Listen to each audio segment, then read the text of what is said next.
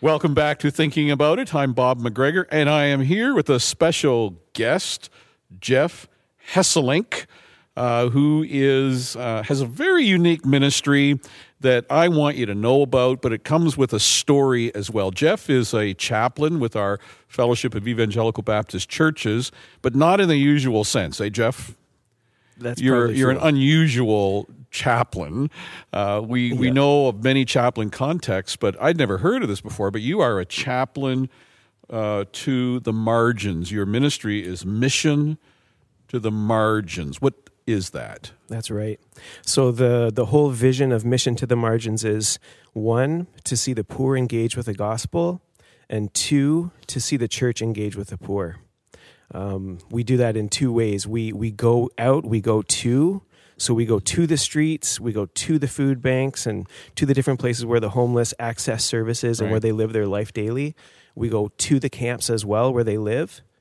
And then we also gather. And this is where we really partner with the churches. Is there like a course that you take to learn how to do that? Or how did you get qualified to do that? What school do you go to?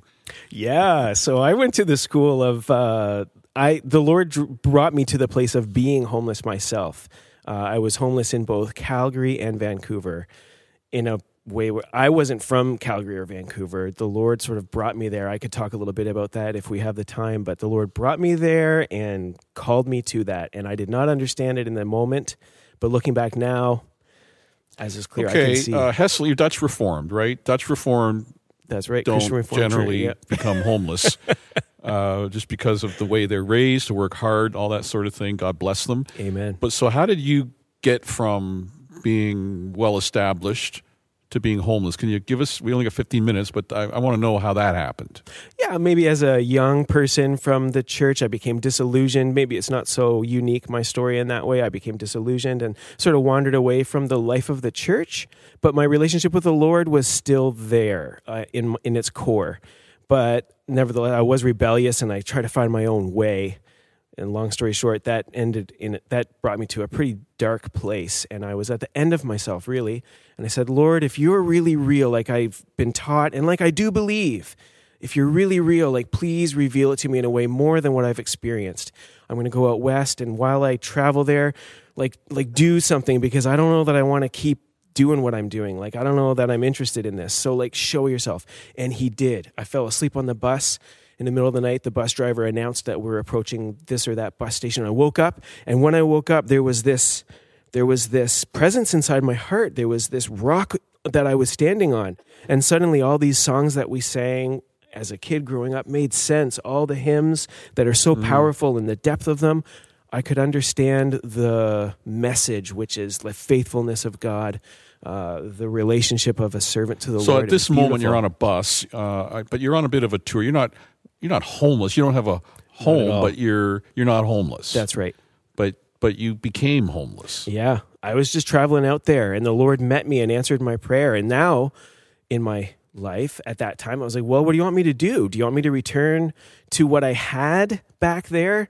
Because what I had back there was also tied to a lot of unhealthy lifestyle choices and habits. And I don't know that it'd be good for me to get back to that. But what else could it be? And as I sat and prayed, he just was like, leave everything you have, like put it all down and just walk with me. Which when I thought it, that's like homelessness. And yeah, like what you said, like that is not an option. So I must be hearing you wrong. So I kept praying, but he just gently brought me back to that. And I don't know that I would ever counsel anybody to do that now, but that was my experience. And through that experience of becoming homeless, I saw what it is to be treated like generally speaking out in society, you're treated like you're dangerous, or like there's something really bad with you. We wish you weren't here, or you're just a thing that I have to walk around to get to where I got to go.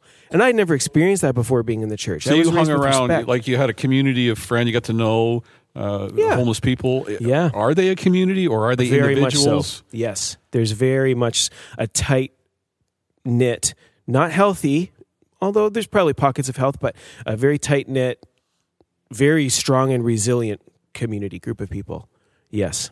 So There's they kind also of look addiction after and, each other. and thievery, and that is all true. That does all happen. Nevertheless, they have one another, and they really, rely on each You other. know, the Bible says that you should not be idle. You should work, and you were taught that.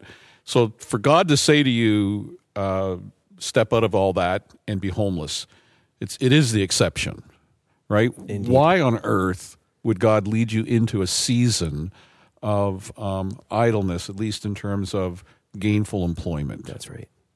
Yeah, that's what I was scratching my head with at the time, until I started to live the life of this homeless lifestyle, and I recognized that the world generally treats homeless folks one way. Then you come into these places that are mission centers and Christian ministries, and suddenly you're treated like I had been treated as a child being raised in the church. You're treated with dignity. People look you in the eye. They care about you. They listen to your story. They serve you. I would see someone like, maybe they drank too much and they had an accident on their chair, and I saw a volunteer clean it up and then come back again the next week and clean, or be willing to clean up again. Like, that is so countercultural. And the Lord was like opening my eyes to, like, Jeff, when you were growing up, you saw a lot of things that turned you off to the church.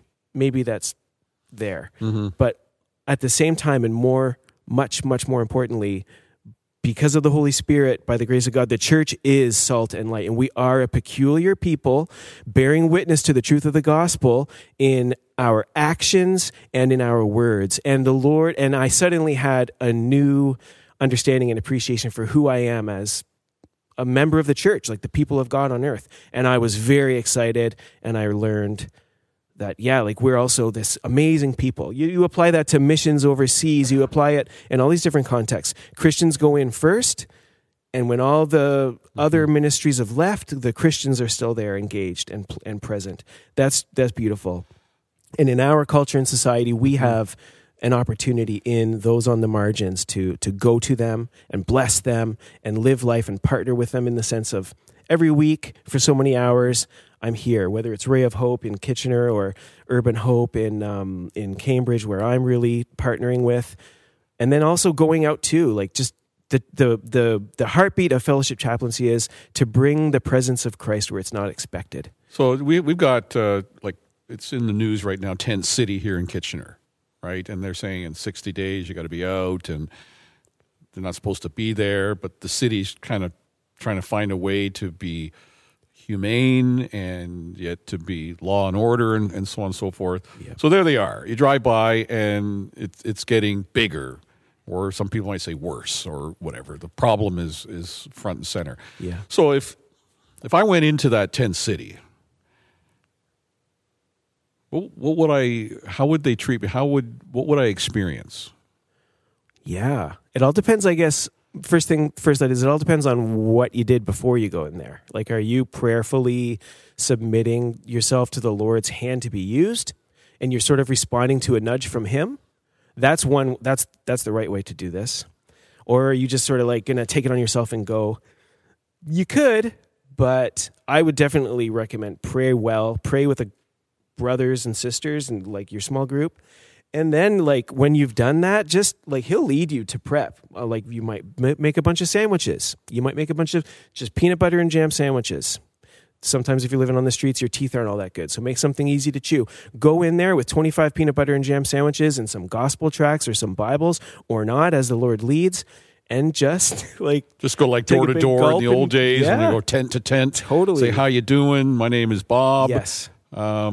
Never been here before, I love it. It's humble and it's honest, and some will maybe scoff at you. You have to be willing to experience that, because, like we know in all contexts of the gospel, some will consider it a stench to their nose, but to others it will be a pleasing aroma. And you're just going there to look for those ones to whom it's a pleasing aroma, and there will be some. Would you argue that the poor in general are more receptive? Like, maybe the harvest is better in that community. I don't know. I know with people that are filthy rich, it's hard to convince them to become poor in spirit. Both yes and no. There is that.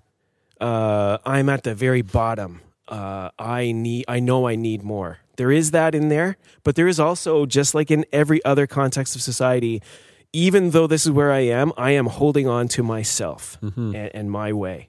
And you're going to experience both of those. Yeah. So they're people. It's pretty much, people. You recognize them wherever they are. There's something similar about sinful sinners like that's it. We all know. So the Lord brought you out of that and gave you a burden for... was that his schooling for you? I would say so. Yes. I read a lot still now, more just like theological. I lead Bible studies, so I'm always reading commentaries and preparing and reading up. But the nuts and bolts of school. Yeah, but you can't get what you got from those books. That's true. Like the Lord sent you into the wilderness, as it were, to prepare you, just like other great patriarchs, for an unusual ministry. So how's it going? Oh, it's going well. It's going, I don't know where to begin. Like I said, we lead 2 Bible studies, and you lead Bible studies with homeless people. That's the vision. And sometimes it isn't Bible studies. It's not homeless people. It's low-income seniors who have been walking with the Lord for a long time, and they're also the poor among us. So I'm also like, I love to have them come in, and it's like, Lord, come into what? We Your house? We partner with Grace Bible Church in Galt on Fridays, and with the Vineyard in Galt on Tuesdays. So there's these 2 contexts where people are welcome to come in, and but these older women or older guys who have been walking with the Lord, it's them. But every once in a while, be faithful. The Lord will bring in someone who's a young guy, very, very out there. And just last Tuesday, he was sitting there and he's just having a hard time, but he's there and he wants to read Proverbs 3. So we read through Proverbs 3, and anything he shares, these older ladies are just like listening to him and just affirming him, not in like a patronizing way, but in a way that I can see like it's ministering to him. And those kinds of things happen every now and again. And I can see the Lord is at work in that fellow's life through this. So those kind of things happen all the time. Okay, would you say, we just got a few minutes left, but we often wonder, is there a lot of mental illness among this margin of people, or is it just people like yourself just kind of disconnected? Everybody is different, but the stats reveal mental illness, mental health issues is huge. Addiction is huge. A history of trauma is huge. That is undeniably the case. Lack of housing is a big deal. If you don't have your basic needs met, you can't really thrive and prosper in life. So, but the biggest one is the gospel. I've heard people say that a lot of these individuals don't want to be institutionalized. They really want to be free in their mind, and free is a tent somewhere without having to be part of a system or a government program. Do you hear any of that? Yes. Yeah, you do. That is valid in some people's situations at the time. People change. Yeah. Well, Jeff, this is an amazing ministry. We want to be able to pray for you. Grandview loves what you're doing, and I just hope and pray that word about your ministry will get out, and you'll be encouraged by the prayer support that you get. But how can we pray for you in particular these days? What's the number one? Yeah, just that I would stay prime, like keeping the most important thing, really. Just like my relationship with him personally. Amen. And then ministering that, from that flowing out. Well, this is Jeff Hesselink, Mission to the Margins, based out of Galt. And if you want to get in touch with him, you can contact us here at Thinking About It, or what? Mission2margins.org. Mission2margins.org is our website. Okay, thanks, Jeff, for joining us. God bless you, and thank you for listening to us here on Thinking About It. Until next time, keep thinking.